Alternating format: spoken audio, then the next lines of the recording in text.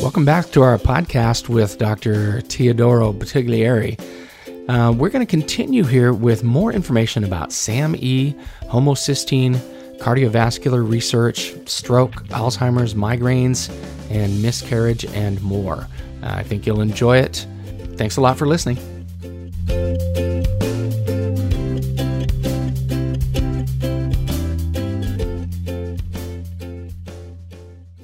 And you've used both folate and S-adenosylmethionine in your research. And this is a question I've wanted to ask you for a while here. Are you concerned when giving SAMe about the individual's genetic status regarding maybe their SNPs in MTHFR or one of the other enzymes that are involved in one carbon metabolism? I mean, could giving SAMe possibly drive up homocysteine levels in certain individuals? That's been asked again. That's a great question because that has been asked by many years. It's a point of concern because if you follow the pathway through, the SAMe molecule is converted to S-adenosyl homocysteine as it gives up its methyl group, and that's its primary function. But then the S-adenosyl homocysteine is converted into homocysteine, which is removed from the body. It's removed from the cell and excreted.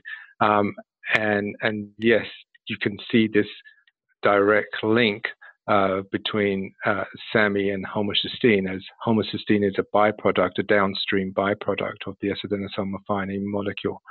However, several studies have been done and shown that if subjects even receiving high doses of S-adenosylmethionine, SAMe, it does not increase homocysteine levels in the circulation. We have not seen that. We recently completed a study which we have not published, but we would hopefully be publishing this soon, which has shown that giving SAMe in fairly high doses, 800 to 1,200 milligrams a day, to subjects with end-stage renal disease, it does not affect the homocysteine levels. If anything, we saw a slight decrease and not an increase. Reason why we chose patients with end-stage renal disease or renal insufficiency was because they had high homocysteine levels to begin with. They were typically above 20 micromolar, which was considered quite high, well above the normal reference range. And we were concerned that perhaps in these subjects that had high levels of homocysteine, that giving excess SAMe may aggravate and actually accumulate more homocysteine if they couldn't remove it. That seems to be That's one what of the I would think. Yeah, right. problems. Since you do see that in renal patients. Yes, but we did not see that. We saw that the levels remained, either the same or they went slightly down. Overall, there was no significant effects in terms of the homocysteine levels there. So this is an interesting and complicated story because we have to get into more of the understanding of how this cycle actually works. So homocysteine needs to be removed rapidly, and it should not accumulate either in the cells or in circulation. If it does accumulate, which it can if you are folate deficient, that's one of the homocysteine is a primary marker for folate deficiency and also B12 deficiency because both methylfolate and B12 help to remove homocysteine, and if they are deficient in the body, homocysteine will increase. So if the homocysteine increases, it actually goes back to the other metabolite I mentioned, which is S-adenosyl homocysteine. And that is a problem because that S-adenosyl homocysteine, when that becomes too high, that can inhibit the methylation reactions that S-adenosylmethionine SAMe is driving. So it actually works against, it's like putting the brakes on the cycle. It's actually putting a block there on methylation. So hyperhomocysteinemia is associated with hypomethylation, a decrease in methylation, and that's associated with hyperhomocysteinemia. We know is associated with many other clinical symptoms and disorders, including, the most notable one is vascular problems and stroke. And also now more evidence is coming out that hyperhomocysteinemia is also a risk factor for Alzheimer's dementia. Okay, that brings up my next question then. Do you see homocysteine as the problem, an innocent bystander, or as a marker for reduced methylation overall? Well, I think it's going to be a little bit of each in the end, if I have to give my honest opinion. It's certainly a marker, and it certainly can be a problem. If homocysteine is allowed to accumulate, again, we have this effect that it will feed back, increase SH levels, which will block methylation. And we know this from many studies. We've done a lot of work in both models and cell culture systems where we've been looking at this area of metabolism, and many other researchers have done this, looked at this and shown that you can actually block, by increasing homocysteine levels, you actually block DNA methylation, and you can block or impair protein methylation, which is critical in some cases for pathways to function properly and remove other toxic proteins.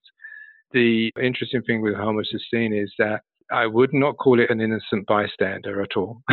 And it certainly is a marker for reduced methylation. It indirectly will act to inhibit methylation. You were talking about cardiovascular disease being one of the pretty solid correlations between hyperhomocystinemia. And some studies have been done where they reduced homocysteine levels by giving folic acid, but they didn't show improved cardiovascular outcomes. Why? What did they miss? Yeah, that's been a kind of a very big shock to people in this research field. They spent millions of dollars, and rightly so, I think, to do studies looking at the potential for B vitamins, including folate and B12 and B6, which can lower homocysteine. And unfortunately, in some of the major trials, the outcome was negative. Now, that was a shock because we were all hoping at the time that with all the epidemiological studies that were out that showed that high levels of homocysteine actually increased the incidence of coronary artery disease, decreased your chances of survival from coronary artery disease, and it's been implicated in stroke and thromboembolisms.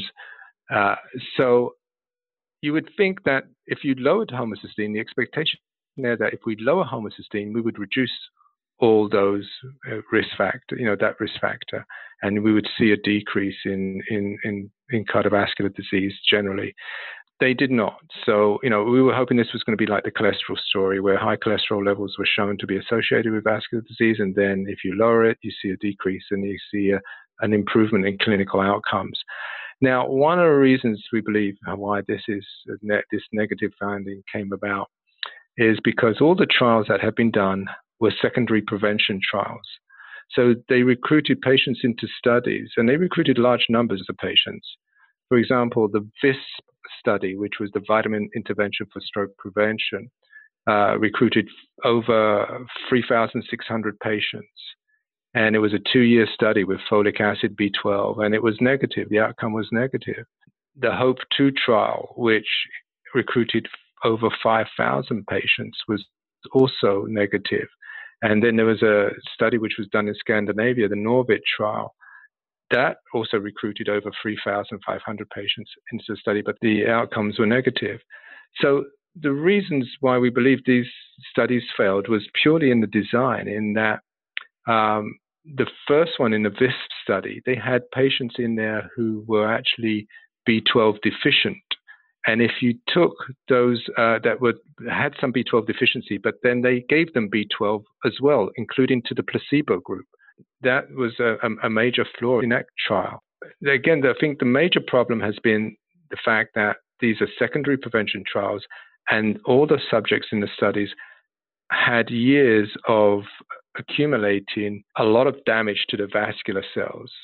And it was a very tall order to expect a B vitamin to come in at the end and just lower homocysteine levels and make everything, repair everything, and prevent any future vascular events. The true studies that should be done should be in a population which have not yet developed any vascular disease and then see what happens. But for that type of study, you would need hundreds of thousands. You would need a lot of people to many thousands of subjects in order to power that study to make it actually see an effect.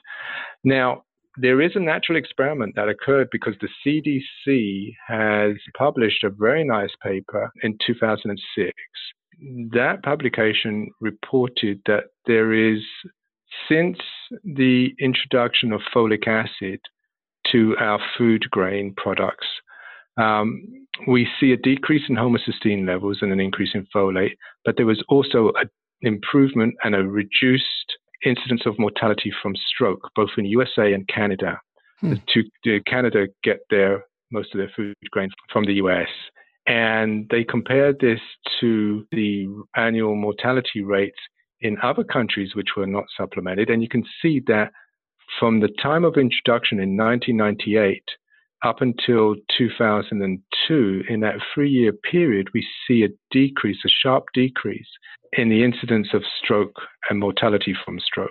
And through their analysis, we're able to attribute this, by taking out all the confounding factors, to folic acid supplementation of the food grain.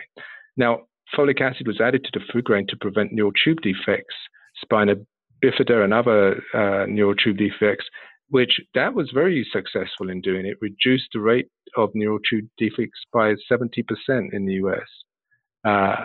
And as a result as well of supplementing with folic acid, we see the decrease in stroke mortality. And so that is, in a way, a natural experiment that was performed. Your research has also noticed an increase in acetylcysteine homocysteine in Alzheimer's disease. What do you think is the etiology and the consequence of this?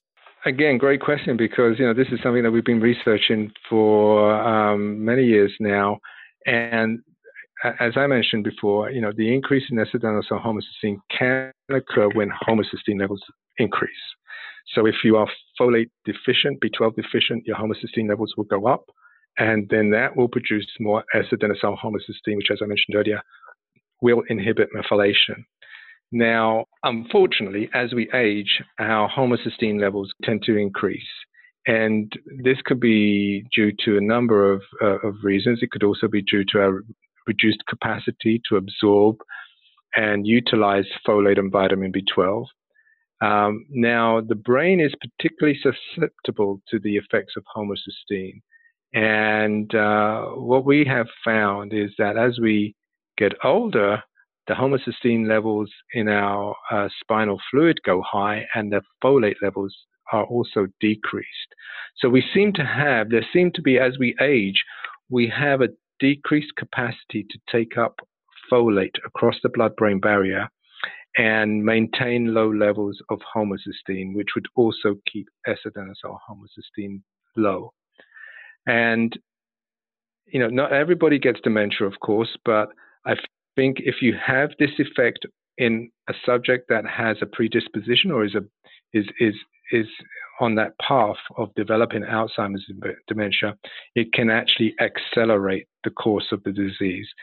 And that's also been shown in the literature that if you have high homocysteine levels in the blood, the rate of progression to Alzheimer's is much faster than if your levels are low. I mean, this has been repeated and validated in several different studies in different countries. Now, also looking at the brain, some researchers, I don't think your group has looked into the connection between one-carbon metabolism and migraines, but I know others have. What's your take on that research? It's something that I've been asked about before. Now, what we do know is there's studies out there showing that there is an increased prevalence for this MTHFR SNP in patients with migraine, and also increased homocysteine levels. And in fact, some of the studies were done in children and shown that even in children, migraines in children were associated with this MTHFR SNP, the C67CT polymorphism.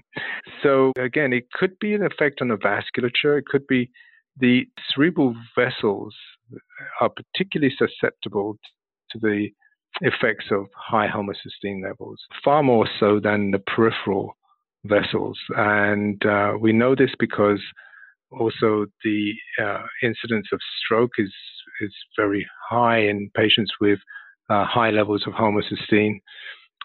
So there may be some connection there between vascular function and homocysteine levels and migraines. But we do also know that there are, one of the ways of treating migraines is through use of antidepressants. And it could be possible that acting on the serotonergic system, that could help alleviate pain from migraine.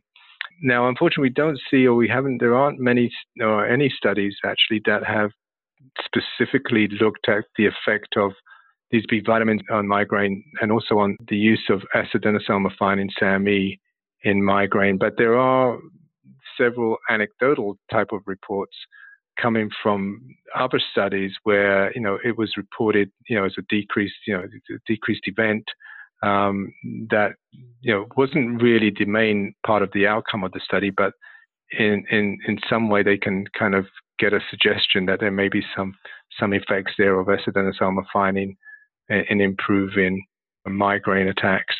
But I think it's something that really needs to be studied a little bit more rigorously and in a very well-defined way. We see more migraines in female patients. And I've seen in practice that often when a woman has migraines, if I ask them about their history of miscarriages, it's almost always in the affirmative there that, oh yes, I've had miscarriages as well. What do you see the correlation here between homocysteine and recurrent miscarriages? Well, the literature is really replete. There's many publications on that, a negative folate status, even the SNPs, the association of the SNPs with increased pregnancy complications, preeclampsia, premature abortions. Those are all associated with, these pregnancy complications are all associated with reduced levels of folate, the SNPs, and hypermethylation. So again, whether it's just purely a vascular effect at the uterus level as well, where it's the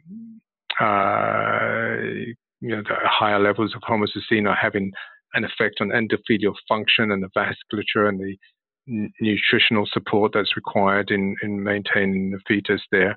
I'm sure that can come into play.